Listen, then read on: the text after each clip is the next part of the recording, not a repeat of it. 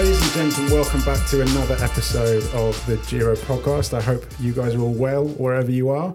For those of you who haven't listened to this podcast before, please go back and check out some of our previous episodes, notably our last episode, which was with Sam Mutton, who is the main head coach of our team Masaka out in Uganda, which is very timely, seeing as last weekend we saw Biniam Girmay on the top step of the podium at the Gent-Wevelgem, being the first African rider to win a one-day classic. So it's a really momentous sort of moment in our sport. A momentous moment, that's an interesting one. A real kind of pivotal moment in our sport. And what Masaka and Team Armani are doing in Uganda and other countries in East Africa is amazing. And it's amazing to see this Eritrean rider stand the top step. So very timely. So please go back and listen to that. But on to today. I've been really looking forward to today's podcast. This is with a good friend, Sven Thiele, who is the founder of Hot Chili. Sven, hello. Yeah, hi. I mean, it's wonderful to be here. I know we've been talking about this for ages, so it's an absolute privilege to be sitting here with you and chatting about things Jordan. Oh, I'm very much looking forward to it. So, I mean, Sven, I've known you for a number of years now. And, we've had, various sort of interactions, both on a personal sense, but also on a business level as well. And, for many listeners, or many, people who frequent Giro, I'm sure are very familiar with Hot Chili. Well, I sure hope they are, from the ride outs that we host here for you guys. You see all the ride leaders top to toe in some great looking kit, all wearing matching bikes, done very, very professionally. Then obviously Giro's done the Hot Chili, the London to Paris, which actually we've got the photo of it just behind us, when our team won the London to Paris in 2015, I think that was. 2015, I believe. And obviously I've done that a couple of times. But obviously hosting your ride out. So I think the listeners have a pretty good understanding of or at least know who Hot Chili is. But the purpose of today's podcast is just to kind of have a chat with you, Sven, as the main man of Hot Chili, the founder, and just talk about sort of your journey. There's something on your website that I think is pretty timely. It talks about Hot Chili, and it says, from the famous cols of the Grand Tours, hitting the Roubaix cobbles, exploring the Atlas Mountains, to riding through game farms in South Africa, we've been on some jaw-dropping adventures. I think for many reasons, that's a pretty nice overview of Hot Chili. I think it certainly is. I mean, it's one of the original desires and needs that I had as the founder of Hot Chili, which is to be able to go and do stuff that's not the norm and go and pioneer your way and feed your ambition and your desire. Yeah. And I think that's reflected in all the events that we've done all over the world. It's something that personally I would sign up for. Absolutely right. And I mean, it's, you just referenced there events that you've done all over the world, and you have done events all over the world. I mean, we know you locally, we see the local rides that you do and have continued to do over the years. And I know that it started sort of quite small. Well, maybe let's go there, because we know what Hot Chili does. We know what it has done and some of the places that you've taken groups, which is, as you say, groundbreaking.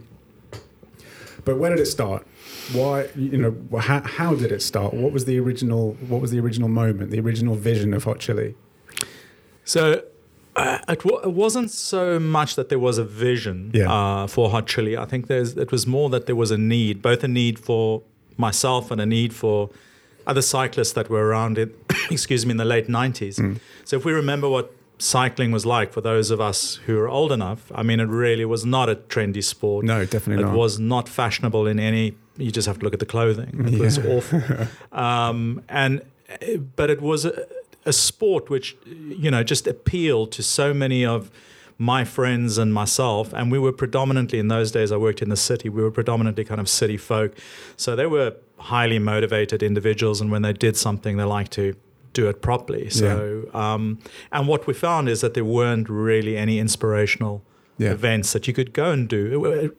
For an amateur, you could go at best and go and do a Surrey League race or a British cycling race, and they were, extremely competitive, but inhospitable and unfriendly. Yeah. And there was no sense of community or camaraderie. Yeah. You basically arrived at a car park somewhere, changed into your bike kit, perhaps said hello to the person on either side. I can remember we used to get this kind of fold-out camping chairs and out the boot of the car and then prepare ourselves for the ride and the race. And then literally, 3 minutes after the race finish, if there was a winner's check or a podium check, you'd pick that up and off you'd go and you'd be back home. So we had a need to create a community and a sense of community around cycling. And I think that was the birth of Hot Chili. It wasn't called Hot Chili then.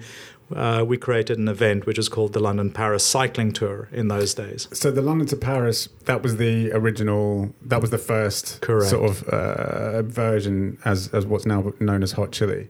Correct. So when was that? How did it come about? So that was 2003. And I'd done a number of events around the world, which there was a very well-known one, the MS 150 in Houston to Austin. I think it's 150 miles. And then there is the Cape Town Cycle Tour, which is very much known as the Argus, 37,000 riders. And they were very much kind of fun events, and we didn't have that in the UK.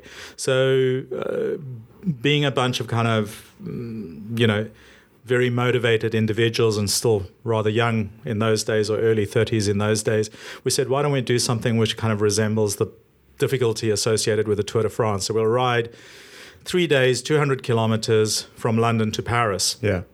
And we did in those days. And I mean, the very, very first year we had 12 or 13 riders. And I mean, it was a bare bones support ride. I mean, we had my wonderful assistant at the time supporting us in a Sigma van that was God knows how old in those days, and we were just happy sitting on a riverside eating baguettes for a lunch break, and then smashing another 100 kilometers out after lunch and sprinting for every city limit sign and every sign. That's right. Yeah, and I mean that's literally how the camaraderie then started, because the following year most of those people said, well, can we do this again? And I said, well, it's actually a hell of a lot of work. We maybe need a more structured way and a structured approach. So the first time you did it was essentially you and some friends? Correct. Yeah, amazing. Yeah, and then literally, within a few years, there were people emailing from as far afield as New Zealand and saying, I've heard about this London-Paris ride. Can I join? And then we created a formal company and an entity.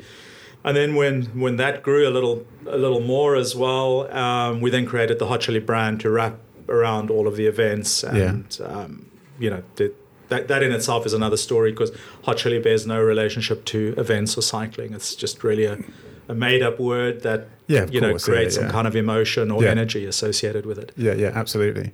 I mean, so I met you through my sort of co-founder Jiren Neal. Yes. Sort of before he was there on the very first one. That's right. I've seen a picture of it wearing. You referenced fashion earlier. There's a picture of him wearing white bib shorts, which I regularly bring up with him. He still has the audacity to try and defend it, but inexcusable. Yeah, I mean, the brilliant thing about Neal is he was a very, very strong rider in his day, and a tremendously fun guy. Yeah. And he did have, out of the kind of the cohort that we had, now bearing in mind in those days, we had rides leaving from Sigma on a Saturday or a Sunday or both days, I can't remember, but the rides started at 10 o'clock. Gosh. In those days. And I mean, and then we had a mixture of kind of the typical kind of tier 1 Sigma triathletes and things like that who would be able to smash anything in a straight line, and then get dropped on the kind of the technical bends and roundabouts and things like that. So, but it was 10 o'clock, and then we kind of went, wow, this is crazy. Half the day is gone, because we were riding, 100, 160 kilometers in a ride those days. So then it went to 9 o'clock and then 8 o'clock, and then eventually those rides, most of the folk who were doing those Saturday, Sunday rides were in the kind of the catchment area, which would be Kingston, Cobham, Weybridge. Yeah. So we then decided that it was easier for us to meet in Esher. And in those days it was across the road from you, which is it not Nero's, it's the Costa. Other one. Costa Coffee. Yeah.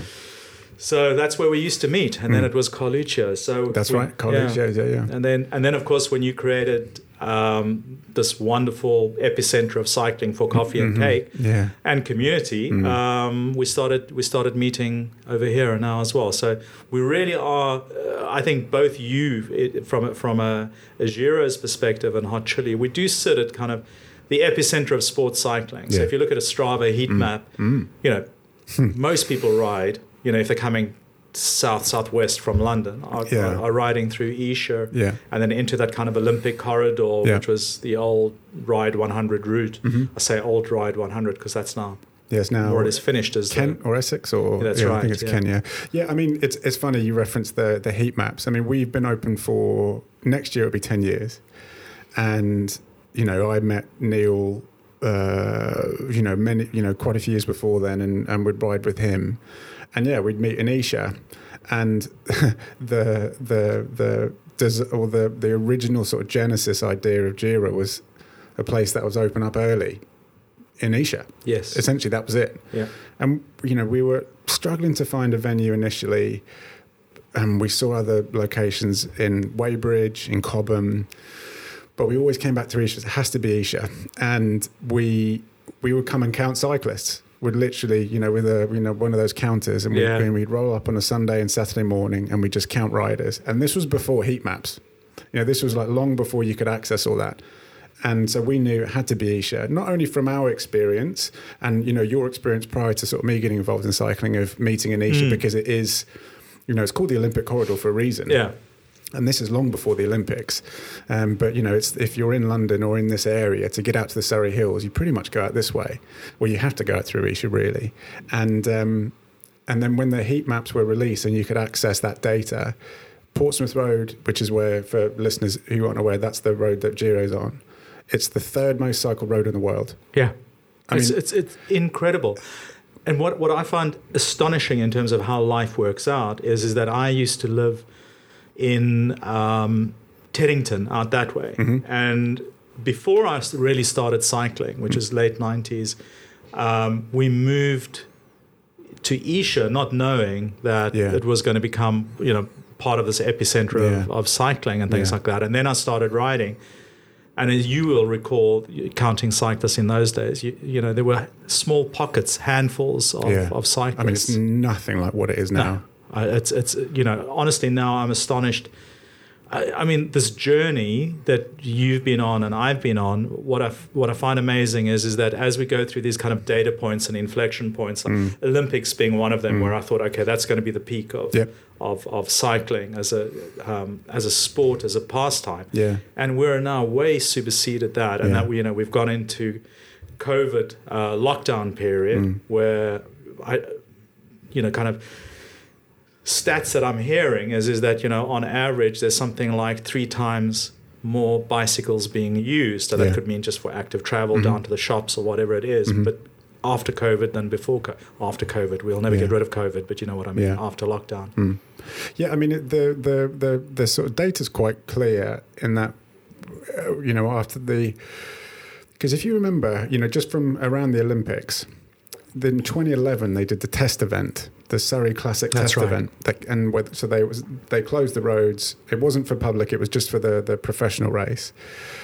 But that was in 2011, and that was the year that Mark Cavendish won the green jersey in the Tour de France, and that was the year that he won BBC Sports Personality as well. So there was clearly already a real boom in cycling at that time, as we know. And then when the Olympics came, it really kind of kicked off, but it never decreased. No, and it sort of we've been through sort of 2 clear periods, post Olympics and then COVID, of it ramping up, but then plateauing. But it's not decreasing; it doesn't level off, or so it levels off, but it never goes down. And then again, COVID, people are forced to either get on their bikes again or get on their bikes, more, sort of consistently, goes up again. And we are, I mean, the amount of riders that go past the front of our shop each weekend is staggering. Oh, it is literally astonishing. I had one of our sponsors or partners on our platform come down from Scotland, and they wanted to see and get a feel for what actually how intense the cycling is down here. Yeah. And I mean, cycling in Scotland is pretty big, around Edinburgh and Glasgow and things like that. And they came down, and we had one of those Sunday rides, which you may, of course, which is your training you could have, you could have up to 200 people across 6 groups. I think at that particular occasion we had 3 gravel groups and 4 road groups or something like that. So it was a lot of people out. So that they found astonishing that that 200 people can get together at a single place and then be coordinated enough to go and do various rides at various levels. Yeah. But I think what they found even more astonishing was the number of other groups that were then passed on the roads. Yeah. And they just said, they said they reckon, that in one day of riding, and it wasn't a long ride, it was 100, maybe 110 kilometers, somewhere in that region. They reckon that in one day down here, they passed as many riders as they would pass up there in a year. Yeah, wow. Not surprised. I mean, we can go really deep into this. It's definitely changed the way I approach cycling. On a personal level, I find at times quite uncomfortable the amount of riders at certain times. So I've just adjusted. Either I'll go off road a bit more, or I've just adjusted sometimes my routes, but just the time of day that we go out, because we don't want to spoil other people's fun. And it's sometimes if it's saturated, it's just it's not. And again, maybe there's the sort of old romantic in me. Oh, I remember when these lanes used to be quiet, and that doesn't really help anybody. But yeah, I mean, it's a fascinating place, and you've Hot Chili have very much been a key part of that and at the centre of it. So I mean, going back to you did London to Paris, and then that became it's an organisation, and then you sort of founded Hot Chili. So that transition, like when did you see like the business opportunity where you could actually sort of turning from like a passion into something, actually there's something here that we can really do, and then years later hosting events in both the northern and southern hemisphere.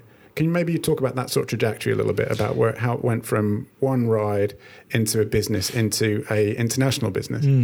I think there are definitely some significant data points or inflection points and things like that as well. But in terms of the overarching thought is that when I started and when we started, is there wasn't a grand vision. It was just about inspiring people to ride. Yeah, lovely. And therefore kind of certain kind of commercial aspects were not relevant. Yeah. And I think that made a very big difference. Yeah. And I think we ended up initially creating a community, a small compact community of people who had similar principles, had a pioneering energy and wanted to go and do stuff, but were also ambivalent about their surroundings in terms of their environment, the socioeconomics of society and things like that. So from the very, very first event that we had, we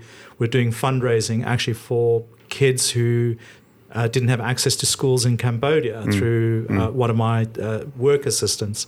And so there was always these there was never just one piece of a jigsaw puzzle. Yeah. It was always multiple pieces of a jigsaw puzzle. Yeah. But around about 2007, when I was getting emails from people around the world who I really didn't know and said, listen, I'd love to ride this event. I thought, well, hang on, there's probably something here. And we'd had our first closed road or rolling road closure event. So, that was pioneering. Yeah. We had seeded groups all on the road at the same time. That was, new and pioneering. And then I could see that it could potentially scale. So what year was that? That was 2007. Okay, I reckon, fine. 2006, 2007. Wow, okay. And then... And that was London to Paris again. And that was London, so London days. to Paris, Yeah, exactly. Okay. And then... and I think the first year that we managed to kind of close down the streets in Paris was 2008. So that was a relatively quick trajectory from 2004 to 2008 to be able to close down Paris. So for listeners who aren't aware, who maybe haven't had that sort of experience, I'll speak to it from my standpoint. When we did the team race in 2015, obviously long established, and there was a couple of sort of key moments. obviously, we had seen and were a part of some of your training rides that you were doing years prior. So the training rides, used to be from Embercourt, and to see it on the roads now would be so like shocking, just because we haven't had the privilege of doing it for the last 2 years. But you would have, up to 200 people riding in these big groups.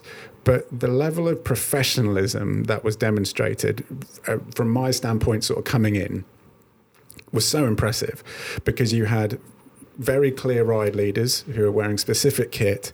They had radio, so communication. So you really felt, if you were a part of that group, you felt you were safe. Fast forward to doing the race. So it was a 3-day event to Paris. Day one was from Embercourt down to Folkestone, and then day 2 was Calais to Amiens. That's right, and then Amiens to Paris. So a couple of key moments. Going through, or from down to Folkestone, each group has motorcycle outriders.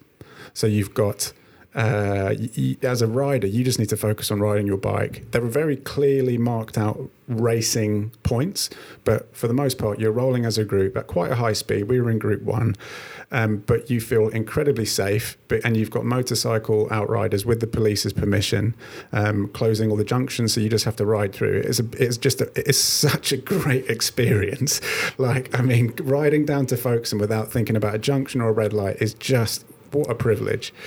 And then I remember on the last day, I think it was either Bull or it might have been Captain, who said, when we were leaving the lunch stop on the last day, so that final sort of bit where after lunch on the final day where you roll into Paris as one group, and there's something like 500 riders of all the groups combined. Yes. But you're rolling as one, and you're rolling as one into Paris. And so you leave this lunch spot, you do this kind of short climb, and then there's this lovely long kind of like sweeping descent that's quite open. And so I think it was Bull just said, hang back, like stay at the back, trust me.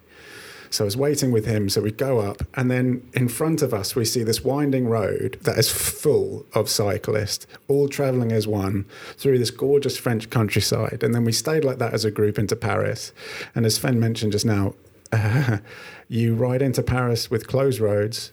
They close down the Champs-Élysées, which is, I think, apart from the Tour de France, is the only time this happens, isn't it? Yes, yeah. So and together with the fact now, of course, we're now kind of combined our event together with the Tour de France as well. So it is a special privilege. It is just, you understand what you've created. When you kind of take it, it's not just a bike ride that's got, some well-dressed ride leaders. It's an incredibly well-organized sort of machine, and for someone who buys a ticket to be a part of it, all you have to think about is riding, and then keeping up with the captains in the evening at the bar.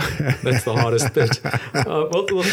Thanks, Jordan. It is. I feel every time that I still ride it that it is a privilege. A privilege in terms of the fact that the roads are closed for you, and I'm saying that rolling road closures doesn't stop the traffic for a long time, and that's why rolling road closures work so well. You still impacting thousands of people between London and Paris, and so you do feel very, very privileged. But there are little things that you notice, that, for instance, that your average speed riding is just so much higher because you don't have to stop. You're consistently sitting there. You were riding Group 1. I think Group 1's average is typically about 36 kilometers an hour from here to Paris, and it just feels like a truck and a trailer, which is going along. And if you, what it does do, and what it did do over time as well, and we're talking about these big local group rides, and those have changed again. There's a change in dynamic, but that really teaches people how to ride in big bunches and the discipline required. When you're talking about Group 1, which is racing, Group 2 is women's racing. You are handlebar to handlebar, and if something goes wrong, it can be expensive or can hurt. It's interesting because I certainly wouldn't class myself as a racer, and I'm just not competitive enough. But when you get to these racing bits, there were definitely a couple of moments where it's just like, okay, this isn't for me. As in, I just felt a little bit, it was just past my comfort zone, just because I'm not used to racing very much. But even with that, it was very safe for me just to kind of like pull out and let everybody sort of like sprint for the line.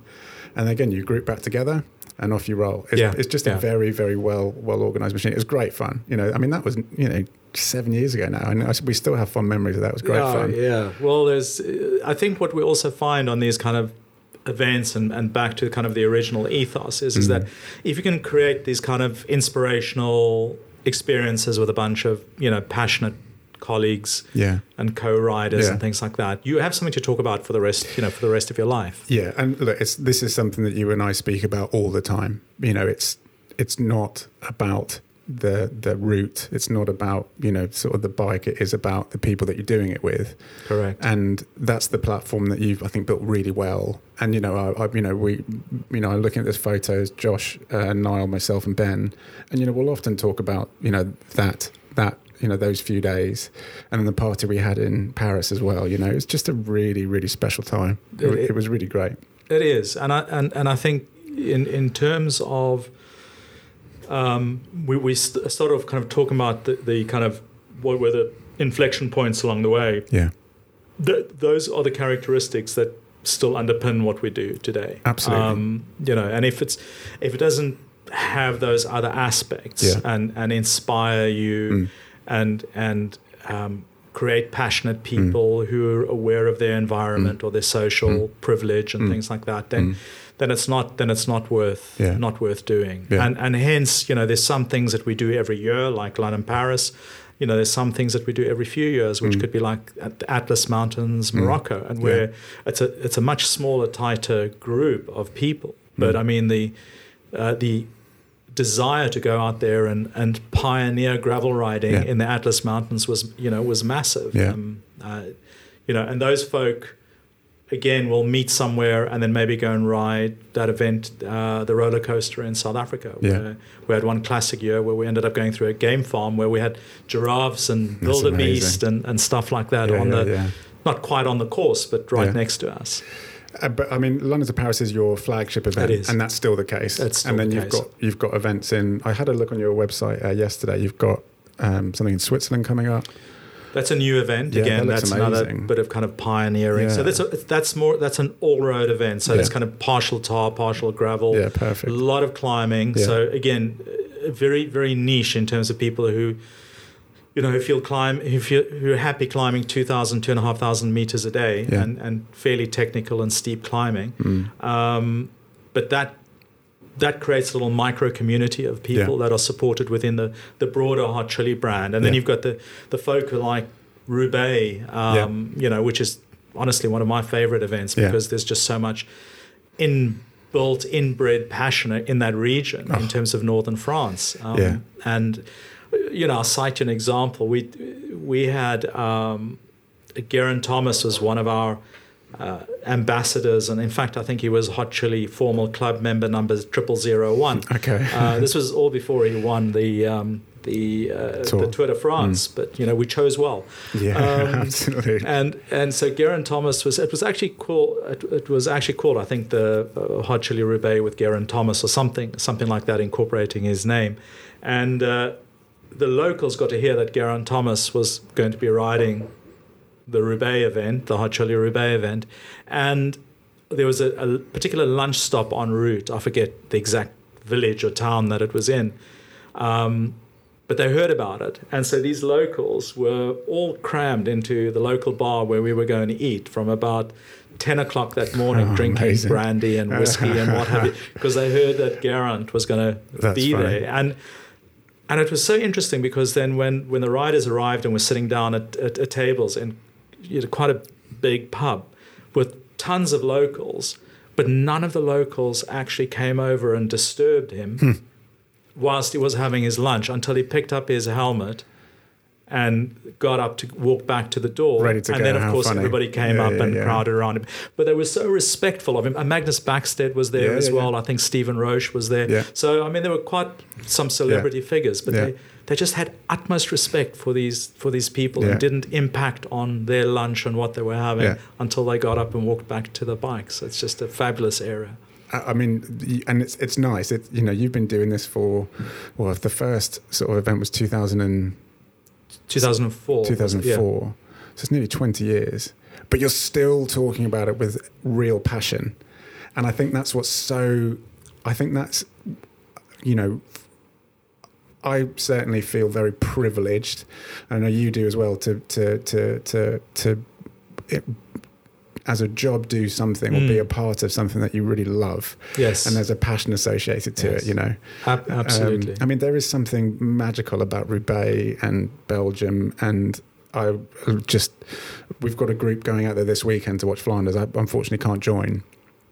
But I can't wait to go back at some point, because there's something so magical about that place. Do you know that it's... I must say, you know, I mean, I think spectacular, obviously coming into Paris and the Arc de Triomphe, the Champs-Élysées, Eiffel Tower and all of that. And it's just, and now that we arrive a day before the Tour de France finishes there, you know, somebody walking on the side of the road goes, oh, le Tour, c'est arrivé. Yeah. You know, the people are all getting involved in what you're doing.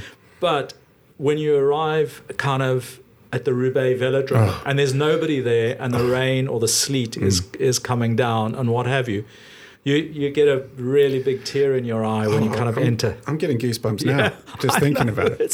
It's just so special. And you know the drag that you have coming up to the Velodrome in the last 4 kilometers where there's no cobble, there's those kind of small faux cobbles just outside the Velodrome. But you've got that drag, and it is so hard. It's a 2% incline, but your legs have been hammered for, you know, all of those cobble sectors. Legs, your hands, your neck, your shoulders, everything. And you just, you know, the last cobble section, you kind of go, I just want this to finish. I just want this to finish. And then when you get onto the smooth tire, you go, I don't want this to finish. I don't want this to finish. And you get into the Velodrome. Oh, beautiful. Yeah.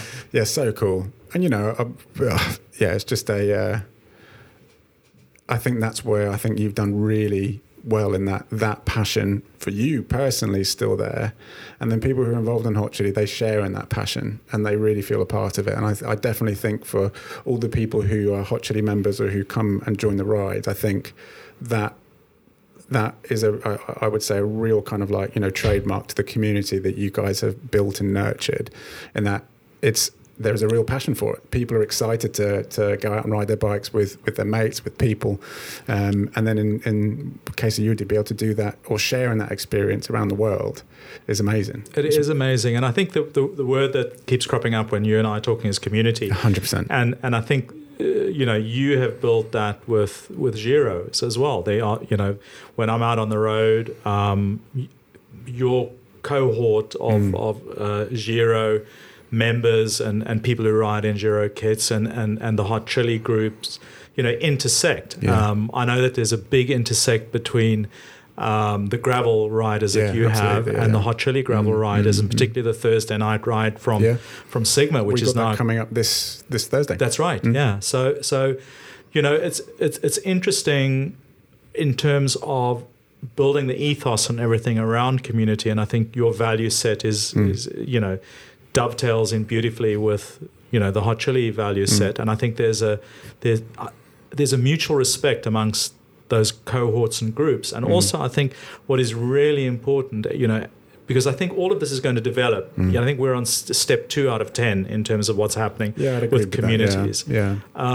Is that there's this respect and this ability that, you know, some people belong to both, or some people belong to one and intersect with the other one, you know, on a need be, want to be, you know, want to be basis. And I think there's a new paradigm developing, and I think that it comes back to the point that I said, you know, having groups of 200 or 50, 60 in a bunch is not the way that riding is going to develop. It's going to move back down to 8, 9, 10, 12 riders in one group, and it's people are moving away. I feel that people, and I think, you know, in discussions with you, we've had people are moving away from kind of big mainstream type of events. And I think that I personally find it really hard to get excited if I'm, you know, one of 10,000 going and doing something. It's just, I feel like I am just a number. But if I'm, I mean, you know, there's next month there's the Mallorca 312.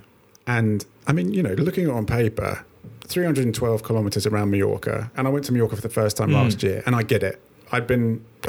Truthfully, I turned my nose up at it in the past because I just thought it was going to be too busy. I thought it was going to be too many riders. But I went last year for the first time, and I get it. What a place to ride your bike. Like, really, really incredible. So the idea of 312 kilometres, all closed roads, a lap of the island, sounds great.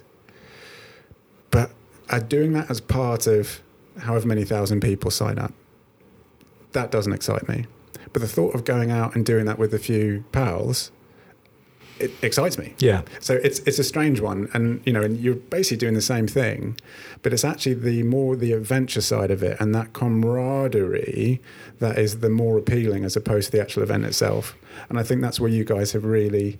I mean, we can come into it, but I think that's where you guys have struck that balance quite well, and that you've always put the emphasis on. Whether it be the events like, you know, London to Paris, it's the team aspect of it. It's the people you're doing with. It's the stories you create. It's not just the event. We'll do the event. We'll make sure it's as good as possible.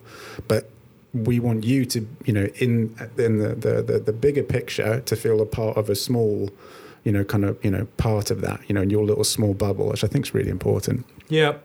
It's interesting because I think that what has happened is probably not just happened in cycling, but I think it's in general in terms of absolutely agree. Old school marketing and stuff is dead in the way that we know it. Where you know, you'd go out there and you know, pay whatever it is, cost per clicks, and get hundreds of thousands of people, or get your product in front of hundreds of thousands of people, and hope that you've got a 2% yield or whatever it is. Yeah. Now I think we're getting to the point whereas if I'd like to, and we see this a lot now in terms of the stuff that we're doing digitally, if the best advert you have is somebody representing your brand. Absolutely right. As a willing ambassador, not somebody as a paid ambassador, because that already is diminishing the value of it. Couldn't agree more. I just you know, if I want to know what a good example is, we had somebody in our community asking, should I get, you know, Di2, Campy or SRAM electronic, you know, and then the person you will listen to is the person who you regard within your community or your micro community, who's the expert in that area, who doesn't get paid by SRAM or Campy or whoever the case may be. Yeah. So, and I think this is where the value of community. So, you know, within your community, there will be somebody who's, you know, an absolute curve ambassador without in any way having any preferential or commercial treatment. Yeah. You're right. That means that they should be a curve ambassador, but they are a curve ambassador because it's purely because they then feel that they have the right to represent the brand because they know enough about it and they have respect within the community to be able to talk about it. And across any sector, across any, you know, community, whatever, like, people can see and read authenticity. Yes. Like, that's like, and the opposite's true. You know, people can see when it's quote unquote paid for, you know, that's and I think that's where we need to be. So, and I've always been very, very, very guarded of our community here, to not allow that to creep in, to not allow that, you know, to kind of spoil the pot, so to speak, because it's, you know, we just want authentic people in whatever field it is, and that in itself will kind of like breed, you know, people, you know, hopefully bring out the best in people. I think that's probably ultimately what it comes down to. You know, you've one of the things you said earlier on, which I personally really resonate with, is when starting Hot Chili, you weren't thinking commercially. It wasn't a commercially minded product, which I just love, because that's exactly the same with me here at Giro. We didn't know what we were doing. Like, we didn't have a clue, but we knew, like, and just unshakingly so. Yes. We knew that the opportunity to open up our doors and to be a pillar in the community, and just to, you know, be an open door for cycling in this local area, that was a value. And so the value wasn't this commercial enterprise. The value was about representing and being a part and investing into and nurturing this local community. Yeah, like, that's where it is. And cyclists and non-cyclists, but obviously, you know, we're talking from a cycling standpoint. Now, we've had to learn along the way how to be commercially savvy and commercially, kind of like minded. And we've been fortunate that we sort of got this far. But that wasn't the starting place. Yeah. And I think, touching on what you just said, I think that's where the shift is, in that people are wanting, and people can see authenticity, and people wanting to be a part of something that is genuine and authentic, as opposed to just being a part of this kind of big machine where they don't really have any personal investment into and personal say. If you can breed that, and support that community for that one person that feels a part of what Hot Chili's doing, then you've got if you do, what you do well, you've got a lifelong loyalty, and then in turn you've got the best marketing there is, because that's word of mouth, and there's people speaking about things passionately. Absolutely. But it's not the starting place is not commercial. You're so right. I think if you go back to creating a brand, if you're overarching, you start on day zero, and if your overarching desire is to do X turnover in the next 12 months, you're going to be misled or waylaid along the way. If your overarching desire is to feed a passion and look at the hierarchy of needs of a cycling group or community and things like that, that's a totally different structure, and it's a slow burn. And I think as a brand then develops and as a community develops, it builds its own principles and guidelines in terms of how it interacts, engages, because there's other little things that they're not peripheral, they're integral, but they're not overtly thought of, which are things like inclusivity, and there's obviously a big drive around, or an increasing drive around inclusivity at the moment. But, I know when you started and from when we started, we were always, inclusive to anyone and everyone, no matter whether you arrived with flat pedals or whether you were part of some minority group, or I'm thinking about our hand cyclists. We created the first integrated hand cyclist and upright cyclist event. I mean, it was a challenge, but we became experts in it, and it changed the Hot Chili brand for the better to understand what a hand cyclist goes through, on a multi-day event. So I think that you have to almost turn the whole thing on its head. You have to rely on the fact that the community is going to come together with a set of guiding principles, and a vision that is adopted by the rest of the community. And your job as like a pillar in that community is to be listening. Correct. And you effectively just become a notional custodian. So everyone else is contributing, continually contributing. Yeah. But you become a kind of a reference point that is within there. And there may be, at some point in time, some degree of moderation required, or some kind of direction required, or some kind of feedback required. But it's not you're not standing there directing the traffic and the daily events and things like that. I mean, that sort of leads us on to sort of my next point. But maybe before that, maybe whiskey. That's always a good idea, and I've been eyeing it. I must confess. So Sven and sort of during lockdown created a whiskey tasting night on Zoom and Teams and all these things. So bringing whiskey lovers together, which both Sven and I are. So I've got a couple of ones here. Actually, I mean, you might admire this. We've got a drinks trolley, which is a very important piece in our office, and so we've got a lovely decanter here with what's in that one? I think it's just Glenmorangie. But then I've got given this sort of tasting bottle of Glenfiddich 15, which is great. So Glenfiddich is usually 12, but this is 15. So I'm looking forward to it. So it's a good thing I Ubered over as well. Absolutely. Cheers, buddy. All right. Cheers, my friend. So this is the Glenfiddich 15-year-old. This is the Glenfiddich 15. I've not had a 15-year-old Glenfiddich, so. Oh, lovely. It's got that lovely. Well, there we go. Sherry vibe to it. That's us beautiful. set up for the afternoon. That's it. Yeah. So how did you guys set up this 6-hour podcast? Yeah, exactly right. So we've been speaking about sort of the importance of community, And if we do our jobs right, and if you do your jobs right with Hot Chili, a lot of people benefit from it. A lot of people have really good experiences of not only the events, but the community. But not many people see the true cost and the trials and the hardships to keep that community afloat. Can you speak to that a bit?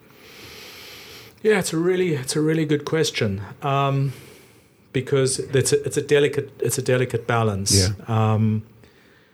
And it's rare that I've actually even been asked that question. So it's interesting. But I think because you sit, inside of a community, you know what there is.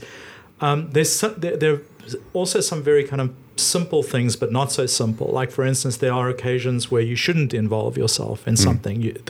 The community or the micro community or that part of your community needs to sort it out. Yeah.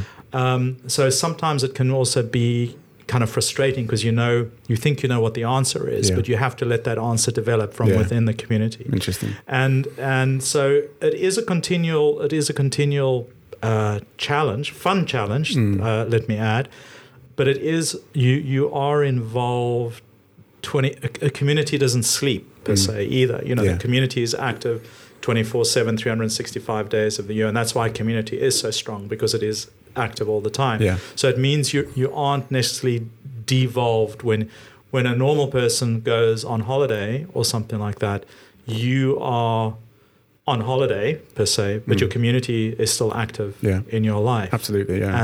And so there's certain things, and if I reflect on, there's been these incidents with one or two famous people at the award ceremony last week, where part of the discussion is there's continual pressure on famous people. It never stops, and I can see that there is a pressure on people like that. And I think in the same way, you need to, it's almost like be on call. It's like your family, and it's like your extended family. Yeah. So you are on call. So those, I think, are the challenging things, because you need to manage your time well and appropriately. And then the kind of the delicate ones are not diving into something where you shouldn't be diving into it, and sometimes just allowing it to happen. And then the point that you made, which is listen, because as a community develops, and I've just been absolutely amazed at the effect of COVID on our community, and then providing them with a digital platform during COVID. We'll definitely come to that. Yeah, and that the community actually becomes self-protecting. Yeah, and will actually, if there is any kind of a threat or challenge, the community will align itself in a way which will best protect that particular the community, or that particular part of the community. And perhaps another question is, and again, this is just speaking because I know you and I are very similar in our approach to, what we do. I know that there have been times for me personally where I've questioned it all, because at times it's just felt too much. It's felt like too much of a burden. It's felt like too much of a mantle to carry at times, or maybe the obstacles that you're facing to try and keep everything going seems too much. And obviously, look, we're still here. So, we know what the decision was. But a big part of that is it's not about you. I can't give up on what we're doing, because the cost is, the impact would be too much. And I mean, taking for example, just as a metaphor, the Hot Chili, you have, the London to Paris, you've got, a few hundred people who have their accommodation, 3 meals, routes, everything planned for them. And so they have to come and they don't have to think about it. But we know very well behind the scenes, it is chaos. Yeah. It is pure chaos to try and keep that community going. And, have there been times where you've been kind of like facing like, gee, can we continue on? And I suppose, and the reason I say that is because actually, like, cycling is a sport. I mean, look, we've both just got goosebumps talking about, Paris-Roubaix. Cycling is a sport that really breeds so much passion from individuals. So for people looking in, people think, oh, it must be great working in the cycle industry, because you've obviously there's a lot of people, there's a lot of momentum. But if you look around truly, the amount of brands that come and go, the amount of events companies that come and go, the amount of shops that come and go, it doesn't seem to line up with the amount of participants. And so actually, the truth is running, and even the successful ones, running a business in the cycle industry is very challenging. It is. When you've been faced with those sort of like challenges or trials, what are the key markers for you that have kind of helped you progress and push on? Yeah, it's again a great question. I think yes, you hit those kind of bumps in the road, or where you kind of go, what am I doing? Because there might be too many plates spinning, you hit a really big bump in the road. And there's definitely been things that test your resolve and your passion along the way. And I'd say there've been a few. One which was a horrific one that we had to deal with is where one of our riders unfortunately crashed on some diesel and unfortunately passed away. Yeah. That was horrific. And you kind of go, oh my God, do I really want to do this? Yeah. Do I really want to deal with this type of thing again or something like that? So that was one point where I thought, crikey, is the cost too high? Yeah. Yeah. But it comes back down to then you hop on your bike and you go for a ride. And you go and do something and you go, oh, wow, that was wonderful. Yeah. Or you go and ride with 3 mates and you're going to go, oh, that was just absolutely superb. Yeah. And so for me, the thing is I reckon if we had the model today in exactly the same way as it was 15 years ago, then probably one would give up because it'd just be the same model being regurgitated. Yeah.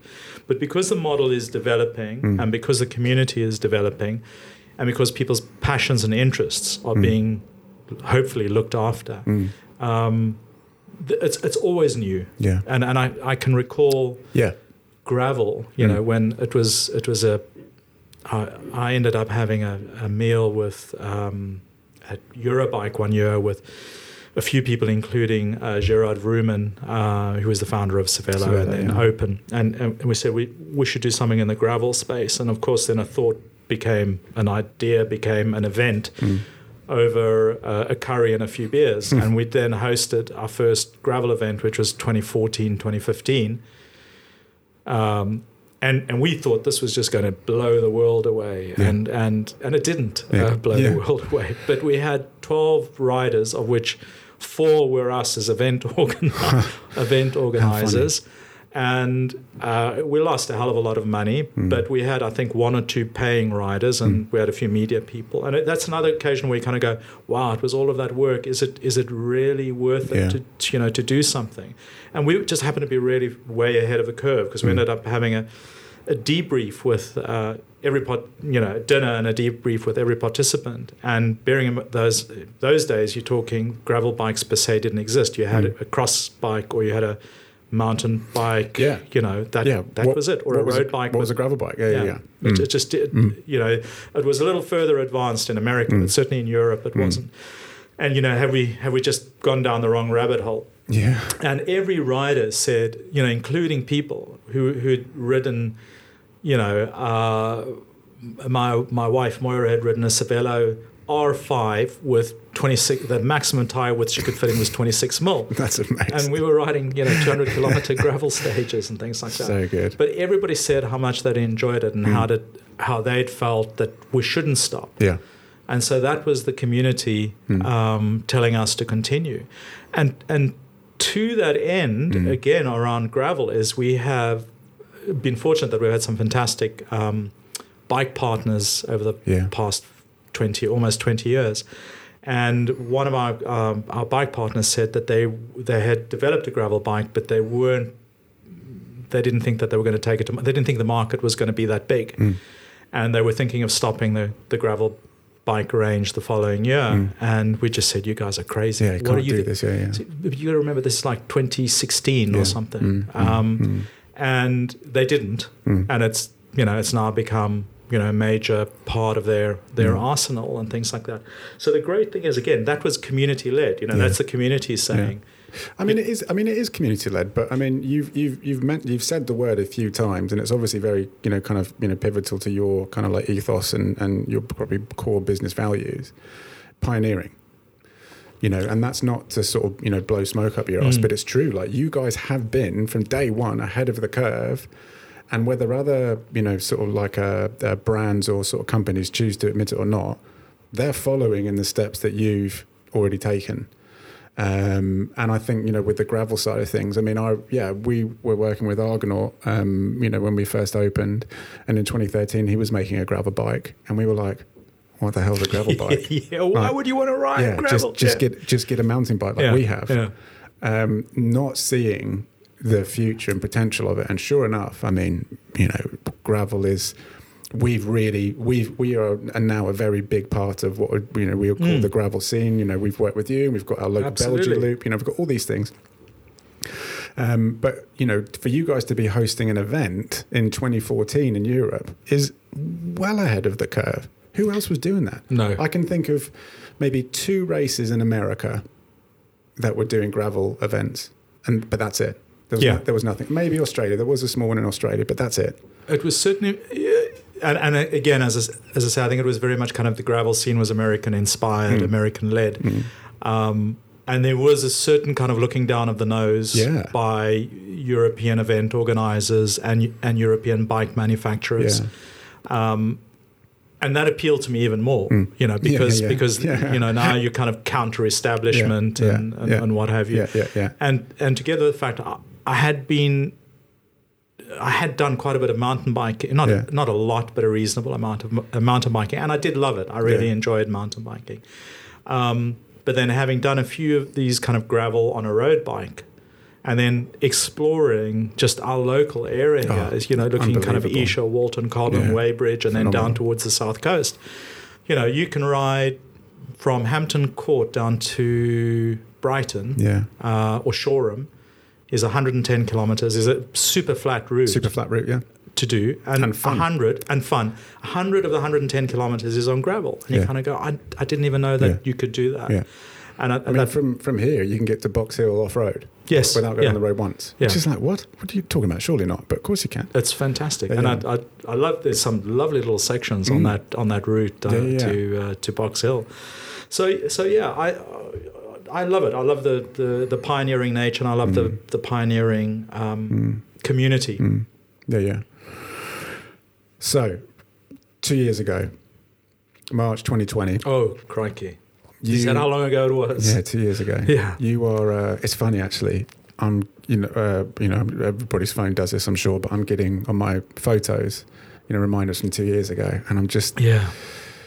Man, I look back on that with such horror. Like, it was such a scary time, for us as a cafe, because it was just unknown. We didn't know what was coming next. Will the business survive? We didn't know. We had the same. I mean, so for you, you are the head of a very established brand community, but at that time you were an events business. You were rolling out more and more events. Also, you were facing more and more competition in previous years. I think that's fair to say. For sure, absolutely. Again, pioneering. You guys were the first. Many others followed. Yeah. So the competitions were stiffer. And I know that you guys are always, you and the team, Jane and Charlotte, always trying to sort of pushing more, reinventing this, reinventing that, doing gravel events, bringing on, kind of ambassadors. But come March 2020, as an events team or events business, what could have been the end, I believe, in my opinion, for Hot Chili, I believe that was actually the beginning of something new for you. And I think that was actually potentially the making of you as a brand. I think it's kind of you to say, but I think you're right. I think that... And maybe I'm saying that from a standpoint of... We unfortunately saw many businesses fail during that time. Whilst there was a bit of support, I think the underlying maybe kind of state of the businesses, plus just desire, wasn't there. And I think ultimately that meant for a number of brands just going. And, businesses, whatever. And we're talking not just cycling, but across sectors. But what should have been the end of an events company with no end in sight, when can we do events again? Well, you can't. You went back to what you first started with, which was community. And I think that's down to you as a leader. I think it's down to your team. But I mean, maybe just speak to that. I mean, and the reason, we can sort of go into really kind of what you did, but, I would say that your community is stronger now after the back of what's been, from a business standpoint, an incredibly challenging couple of years. I think that as a community and have a foundation of where the business can go from now is stronger now than it was pre-March 2020. I think you're right. Well, you are right. As we're a business entirely devoted to living world, the living real life world. Yeah, having an open door. Having an open door, physical open door. Absolutely, yeah. Having physical events and that being the kind of the monetization mechanism had a massive impact. And there were a few other variables that were around at the time as well. So the first one is like, you talk about, or I talk about us always being pioneering. I was one of the early people to get COVID. So it was my wife and I got COVID. Really? So we literally just finished the Cape Releur in South Africa. And I mean, that in itself was crazy because we finished the event and literally the next day after finishing it, all the big COVID stories started breaking. And there's another fantastic mountain bike event called the Cape Epic. And they were starting that following weekend. After our event finished, they had to cancel their event a day before it was due to start, which I mean is absolutely horrific for everyone, the event organizer and for all of the kind of the event participants and things like that. So we missed the kind of what I would say is kind of that kind of steep part of the horror curve by 1 week. I mean, otherwise our event would have been. So we finished the event, delivered the event, hopped on a plane, came back home, got COVID probably on the plane. And as it turns out, I mean, I was enormously ill. I really was very badly ill. And I was out of it probably for about five, six weeks. Is that right? Wow. So the part of the story that precedes that is that we have a technical partner, Rainmaker, who had been a sponsor and a partner and helping us in terms of our digital strategy. And they, the founder, who is now also a partner in Hot Chili, they've done so much, was trying to say to me and describe to me that we need to create a digital model for our global community because we need to keep the community activated, continuously as opposed to just on the London Paris or just on Roubaix. Yeah, or the training rides or let's create the digital glue for this vast global community of wonderful people. And eventually he'd managed to kind of coerce me, convince me, etc. It actually was in the London Paris the prior year on the bus going into Amiens. Okay. I think we'd probably had 1 or 2 beers, and so we had started. So we'd started what I would say is the kind of the digital vision and the digital migration. Yeah, and we changed the way that people work internally, which was a massive change because we went right down to kind of the lowest layers of what do we do and what's the value of what we do, and rebuilt the model from the ground up, and then provided some digital infrastructure that sat around how we operate and how we work with. As it turns out, massive effect on kind of delivery and delivery timescales. Things that used to take 40 man days would now take, between 4 and 10. And it was just in terms of having certain working rules in the digital access to information and transparency. Can I ask? I mean, and again, I'm probably asking this from a personal standpoint as well. Bringing on somebody like. Rainmaker, was it because you realized there was an area that you were lacking and you realized actually we do need to if we want to I mean this is obviously pre-COVID if we're continuing to grow amidst this kind of changing kind of landscape of more competition we need to make some changes and pioneer and get ahead of it. Was there that? And that's tough. That's a difficult one to kind of say, maybe we haven't got this right. Was there that moment that you had, or? There wasn't a specific moment, but I think there was a series of conversations. Yeah. And the more I was thinking about it is, bearing in mind I used to work in the kind of the tech space. Yeah. And what I really loved about then moving from the tech into the cycling world is it was all real world and real life. There was no tech. But there was no tech. But to the point eventually where I think it was compromising the way that we were working and what we were doing and what we were holding back from. Because there's actually a hell of a lot to be gained by, digitally interfacing and communicating with a bunch of other people. Yeah. That have a similar likes or dislikes as it may be. So the answer is I guess there was a series of data points that then made me far more accepting of the fact that there needs to be a digital solution. So they had started, we had started on this particular trajectory. Of course, COVID then came along, and all the plans that we had were thrown out of the window. And we then basically just said, we just need to do tactical stuff, now, and we can't talk about delivering something in 18 months' time. We've got to deliver something. And so we looked at some tactical solutions, delivered that, and then we delivered a minimum viable product MVP to our community. And we felt the most important part that we needed to deliver during COVID was the fact that people needed to interact, communicate, allow people to create their own little micro communities, which is where the whiskey tasting came from. And to physically engage, because the real world riding per se didn't exist, depending on where you are. I believe that there were some places in the world you couldn't, like in Spain, you couldn't even go out and ride. You had to do all of your riding indoor. It was just banned from riding outside. It's funny. I remember that time, and I remember I've got a couple of friends in Girona, and who they're good friends and ride with some of the pros there, and the pros were given like a special dispensation to ride outside to train, but nobody else was, and we weren't even locked down then. This was like prior to us being closed. Yeah. And I remember getting this message from him saying, you really need, this is serious, you really need to close. And it was like, well, if we close, we go. Like the business ends, the business folds. Like we have to stay open if we can. And then the government announced a bit of support. So then, not only support, but saying everyone has to shut. Too bad. Yeah. I was like, okay. I remember having a conversation with Charlotte. And it was quite an emotional conversation because she was like, what's going to happen to you guys? And it was like, I don't know. None of us knew. I don't know. None of us knew. But, like you, we put those fears very quickly out of our sort of like the forefront of our thinking.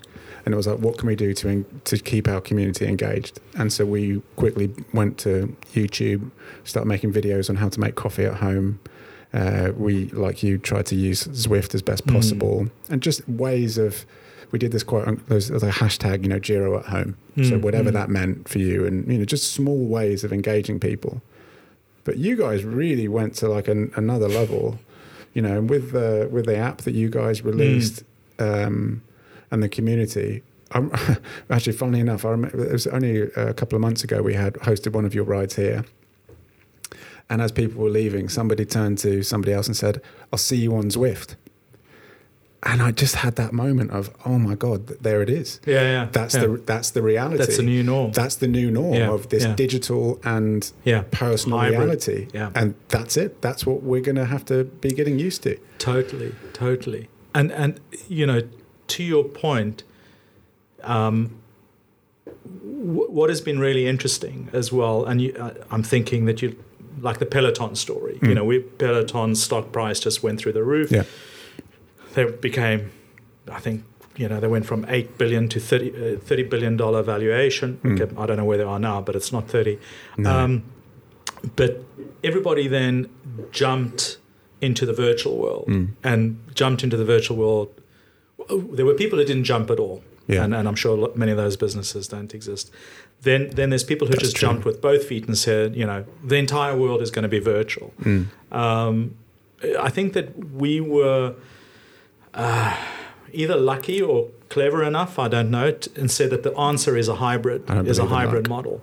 because from a cyclist perspective, a cycling community perspective, you're always going to have the physical ride is going to be the top of the cyclist's needs. Everything else that happens around it is the stuff that underpins that particular ride. It could be a major ride. You're going to go and do London, Paris, or you're going to go and ride with mates, on Midsummer's Day, and you go and see how long you can ride. Whatever it is, you've got some kind of a focus and ambition, and everything else that you do just underpins that, from physio to nutrition to training, hours, FTP, all ultimately fits into that goal. And I think that is where people like Peloton and many others, I think, got it wrong, is because they believe that this is the new world, and it's not the new world. No. It's a world that is just supporting the real world. It's a great compliment. It's a great compliment, and it's a phenomenal tool. But I mean, so as an example, we've got like just our kind of like local sort of like crew of riders. Got a message today, and one of the guys was like, "I'm actually not working tomorrow. Going to go for a ride in the morning. Be great if there's someone else to ride with. Could do with a chat." You can't do that online. I'm sorry. You can no matter how many sort of, you could set up 100 screens and have one person on each screen. You could have Discord running on all these things. Other apps are available. Yeah.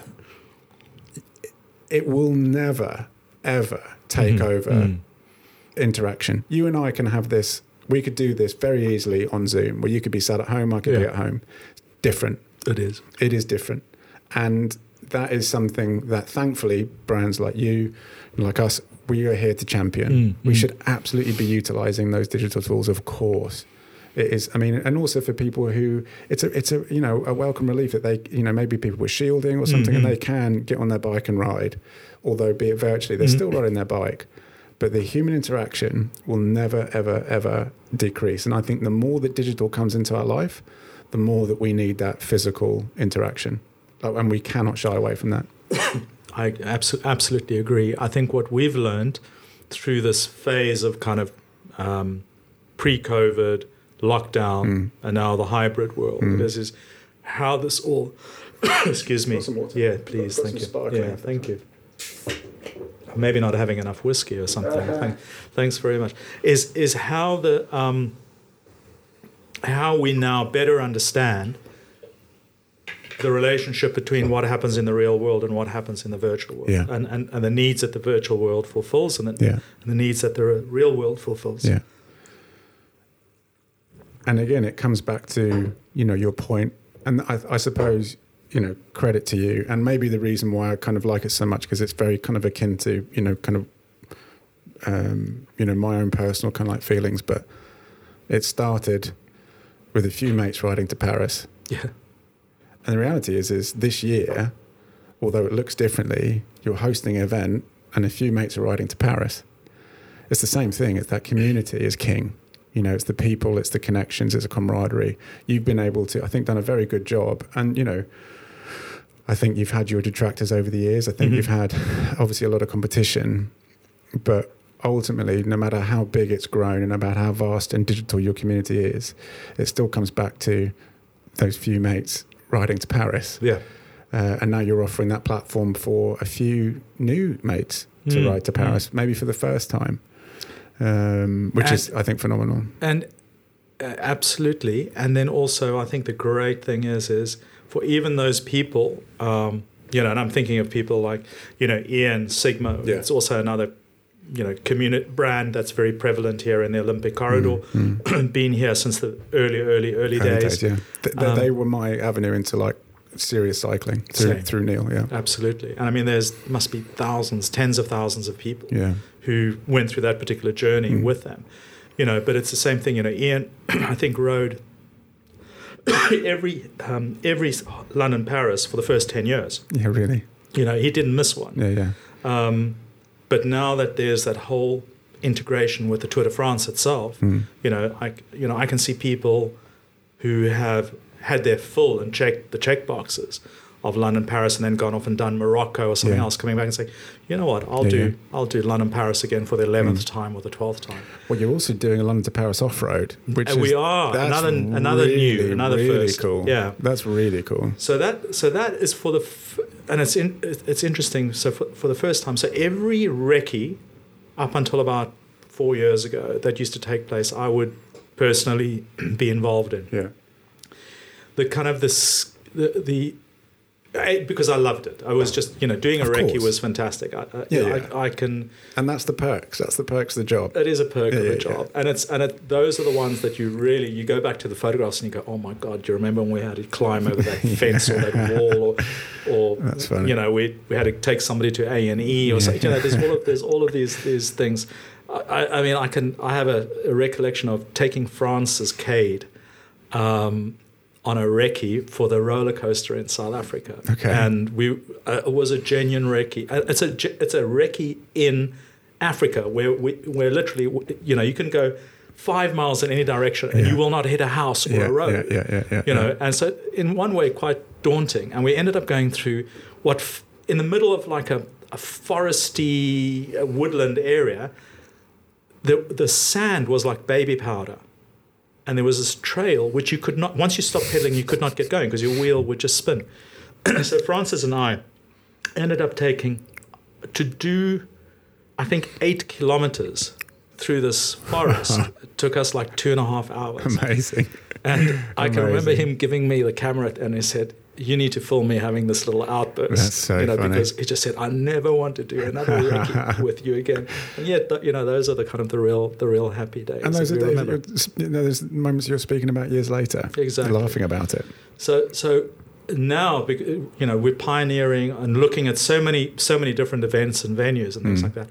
So the London-Paris off-road route is one that I've not ridden. But all of our community members and ride captains who've ridden it and tested it and changed it, etc., and QA'd it, risk assessed it, etc., just say it is 10 times better than you can imagine. Oh, amazing. And the photographs that I've seen, I mean, can you imagine? You're riding all the way to the outskirts of Paris. And that's at the same time as the road. Same time. Oh, so good. So you then ride. When we put all the pelotons together, so you have the kind of the 5 road groups plus the 2 gravel groups will combine into one group, which I think will be 550 people or close to 600. I mean, that moment was worthwhile for it. I remember there was a few people that were so keen to get to the front. I remember Bull just saying, hang back, the trust views me. from the back. Yeah, unbelievable. When you just see this. With Dean as well, with Dean Downing. Dean Downing, he did. Yeah. He's done it. He's certainly done it a few times. Yeah. The when you see that peloton, which is now bearing in mind the Tour de France is like, when it comes into Paris, it's probably 160 riders left. Yeah. Certainly less than 200 riders left. And you're talking about coming into Paris and there's 500 riders and the peloton is like 1.5 kilometers long. Yeah. And you're literally just being sucked along. People shouting on the sidelines. Didn't you one year you get pulled over by the police and stopped? Yes, we did. Yeah. And then you said, why don't you give my friend the call? And your friend's the head of police. It might not have been my friend, but it was. You're right. It was a. So I mean, the paperwork in France is obviously overwhelming if you've never done it. Yeah. But long story short, is the young policeman had not read the morning's alerts in terms of what was happening and tried to stop Amazing. a peloton of 500 people and I don't know how many lead cars and how many ambulances and support vehicles and things like that. And I mean, he literally stood in the road trying to stop it. He didn't have much chance. That's funny. I think he's now working as an artist in Provence. That's right. That's funny. Just before we sort of like wrap up, I did want to sort of reference the charity work that you guys have done. And this is a conversation you and I had recently. And again, I think it's very easy for people to kind of see the pinnacle, flagship races that you do and the event and, these big, sort of things, that we were talking about 500 riders and all these things, but not necessarily in the work that you guys have been doing from day one, really. I mean, you referenced very early building hospitals in Cambodia, but maybe talk about some of your interactions that you did with Qhubeka. And, we hosted, what was it, 2014, a night here to raise some money for Nick Dlamini. That's right. To essentially fund him, to... It was his schooling for the following year. Schooling, yeah. Schooling and tutoring. It goes back, I'd say, to those very, very early days where with these kind of passionate A-type personalities they were all city folk. Yeah. Most people wanted to do something that was going to benefit a cause or a passion of theirs, and whether it was raising funds for a cancer charity, and we've worked with people like Cure Leukemia and things like that, or whether it was for education. I think that the common ground that we seem to have found is that where it involves youngsters or youths, and that's interesting, and somehow empowers them or helps them navigate a route to success, seems to be what has resonated. So that kind of maternal, paternal instinct sort of takes over, and it's one of the things where it resonates with most people. So, for example, one of the cancer charities for London, Paris this year is Little Princess Trust, which is for children with cancer. But from the very beginning, we were heavily involved in kind of education because we felt that was a need that was, that is very easy to solve a problem with educating a whole bunch of youngsters. So we did the schools in Cambodia, and this was the driver for this was my assistant who worked with me in my day job when we set up the first London Paris, and she set up a charity, schools for children in Cambodia, and I think in her tenure, in terms of where our lives intersected, I think we ended up raising funds for about 7 schools. Wow! So those amazing. Those would be schools that, where the children had no hope. I mean, you're talking about educating people from kindergarten level through to 17 type of thing. So, and that journey has continued to. We've had things. I just had one of those memories come up on my phone as well, where I went with Dean Downing, Russ Downing, Yanto Barker, where we were supporting an AIDS orphanage, and their schooling and their education in a mining town in South Africa. Wow.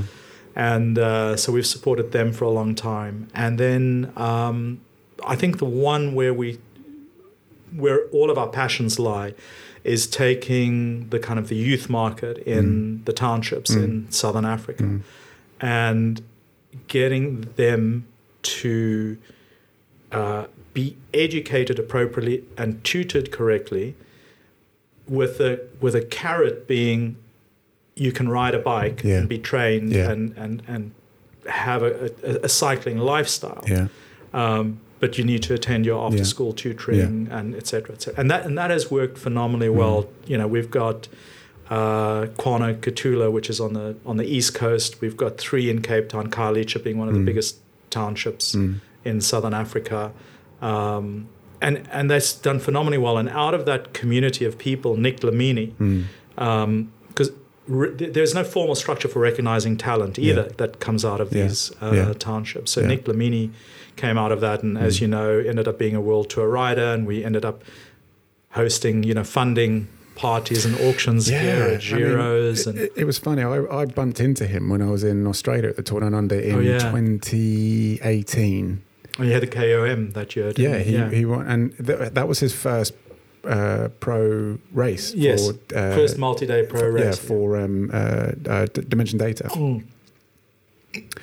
And we were at the sort of like the riders' wrap party, and I mean, look, he's a good-looking rooster. He was surrounded by Australian girls, and he was very polite and shy. He's not that type of guy. And I just sort of interrupted, and initially he was a little bit like, who are you? But then I said, I'm from Giro Nisha, and he was like, and it was amazing because that was 5 years prior. We hosted the event for you guys to sort of just raise some awareness and some funds for him. And the fruits of that were evident in that he was on the world tour, but more important than that, yeah, he had an education that where other, sort of people from his background maybe wouldn't have. And again, those are some of the stories that, to your credit, you're not shouting about, which I think is a really good thing, because especially with social media these days, there can just be so much hype, but there's no substance. Whereas you don't need to shout about it because you know that you're doing it. You know that the partners that you're working with and the people that you're working with, it's having a great impact.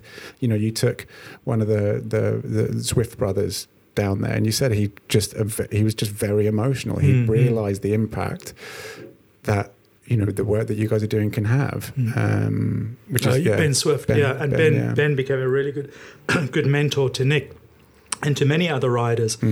And in fact, we hosted a track session there for the young track riders in the Western Cape, and we had a rematch of one of the Commonwealth Games finals where Ben pipped a guy called Nolan Hoffman, which is a South African sprinter, and we had a rematch. Oh, amazing! And then we had one of so Ben Swift got gold, Nolan got silver, but it was by half a centimetre. Yeah, amazing. In a sprint. So we actually ended up doing a three-way sprint between the top young development rider was Shamikh. He was in the London to Paris. Yeah, that's right. Terrifyingly strong. I know. I don't think he got out of his little ring all week.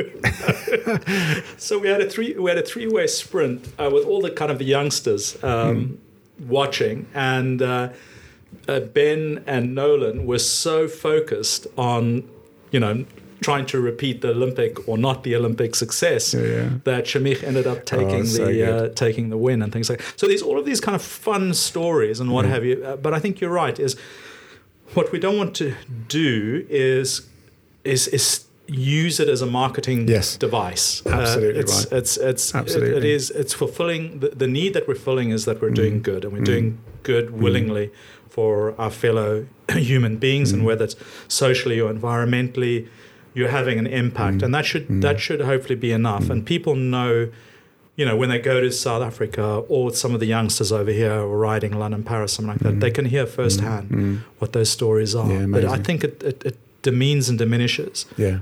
If you're shouting about it, it becomes this marketing piece. Because then essentially it's turning the attention back to you. That's not what it's about. No. And So, what next? What's next for Hot Chili? What have you got coming up? What's the plans? I'll probably have another small whiskey. But it's, again, a really good question, because what's happened is we've navigated, we've kind of had the pre-COVID era, we've had the kind of being entirely virtual for almost 2 years, and we've now got the hybrid model. And, I'd be the first person to say that we're still pulling together all the strands that are associated with a hybrid model, that the running real world on the one hand, that was our bread and butter, then getting to grips with the virtual world, that became our bread and butter. We're hosting 20, 30 events a week, and then now the hybrid model and making sure that the hybrid model is running uniquely and efficiently and things like that is, it's like this massive door, or this world has opened up to us, and we're learning as we go along. The value of taking a digital relationship and manifesting itself in the real world. And to your point, where you said, cheers, I'll see you on Zwift or something like that. That really stopped me in my tracks. We've got folk. I've got a group, a ride on RGT that I host once on a Monday, because that's the least ridden day of the week. So I thought I'll host a ride on a Monday and see. We get 50 to 120 people together. Amazing, and it's great chat, great banter, and all of that. So it's for us, I think, to look at how all of these bits and pieces, fit together to really serve the needs of a global community of people who are passionate about cycling and doing good for what is around them. People generally have a big vision and a big picture in terms of what they want to do and what they want to achieve, and hopefully we'll be able to manifest that for this community and deliver loads more events and loads more digital products and capabilities, in the years to come, and keep the brand energized. To your point that you said earlier, I think the COVID has, in retrospect, or the lockdown period has been a good thing for us and the brand. Well, I think for businesses, it showed, in my opinion, and not taking away from any hardships, because it was a very, very difficult time, but I do believe that it showed the true resolve of many businesses. And I think that it showed, really, Hot Chili, I think that you guys were quick enough to adapt and to really strip things back and say, let's strip down to the bare bones. What do we do and what do we do well? And let's amplify that. Yeah. And, I think you guys are seeing the fruits of it. And I think now that things are opening up again and you're doing more events, I think that they'll be more richer. I think they'll be more authentic because of that stripping down process, where it's not as noisy, but it's more focused and considered. Yeah, I think that you're absolutely right. And I think that there's probably many businesses, and I know for a fact, that probably every main board that sits within a company was scratching their head 2 years ago thinking, what do we do next? Yeah. And people had to make the decision is, do we reevaluate what we do and kind of repurpose the business, or do we just hold our breath and see how long we can hold our breath and then come out the other side, and continue to do what we used to do before?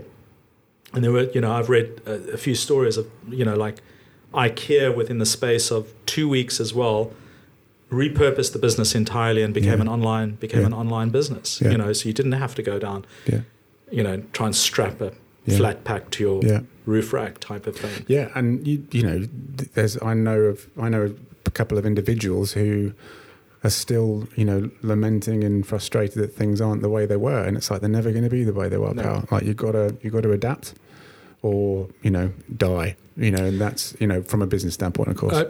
Absolutely. I think I sent you some kind of analytics prior to coming down and meeting with you, and there's something very interesting about it. So the great thing is, the data and analytics as well through the platform kind of gives us a steer or a direction. And for instance, we've learned that there are certain product needs out there in the marketplace, particularly post-COVID, that don't exist and things like that, because the community is talking about it and referencing it and things like that.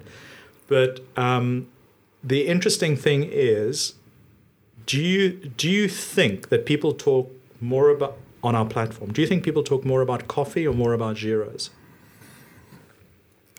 So I would say that people talk more about gyro. Yes, they do. The reason being is we know that we're not a coffee shop. Yeah. We sell coffee, but that's not why people come. Correct. They come to meet with their friends. They come to meet with, maybe have a business meeting, go on a gyro ride, go on a Hot Chili ride. That's why they come. Yeah. The coffee and everything that we serve and sell is secondary. It's a good secondary, and we work really hard to make sure it's great coffee, but that's not where people come. Yeah. So I would say they speak more about gyro than coffee. So it's incredible, because I sent you some of that stuff, and then I said, well, how does it relate to coffee and things like that? And as there's, gyros is definitely, even within our community, is a community. Yeah. There's a gyros micro community, and they're talking about, meeting a gyros or gyros on the ride, start, finish, or whatever it is. They're not saying, I want to go for a coffee. Yeah. Should we go to gyros? Should we go to gyros? Yeah. I mean, and hey, look, that's really good to hear. I think the bigger picture of, as a company, Hot Chili starting out as just trying to cater for that community, you're utilizing very pioneering tools to analyze data that steers your thinking. But that's not it's a tool that you're using to enhance that community. That's not the starting place. It always refers back to community, and it's just that, that old, sort of, parable of just keep it simple, stupid, If we just keep it simple and just focus on those small things, and we can use all the tools, but as long as those tools keep it simple, then it's great. Sven, I've absolutely loved speaking to you, mate. Thank you. I know that we have lunches and we have drinks and all that, but to just really have some sort of face-to-face time and just delve a little bit deeper into your story and the story of Hot Chili has been a real honor. So thank you, mate. It's great. Well, thank you, Jordan. It's been absolute privilege, and it's probably, in a single segment, the longest discussion that we've ever had, and it's been super wonderful. Well, look, I know that there'll be plenty more times, for us to chat, and I hope that there'll be some, good opportunities for Gira and Hot Chili to do some things together. Probably something like a IRL/virtual whiskey tasting. There you go. Yeah. We'll do something. We'll do a bit of a hybrid. That's a good idea. Excellent. Love it. All right, thanks, Sven. Thank you.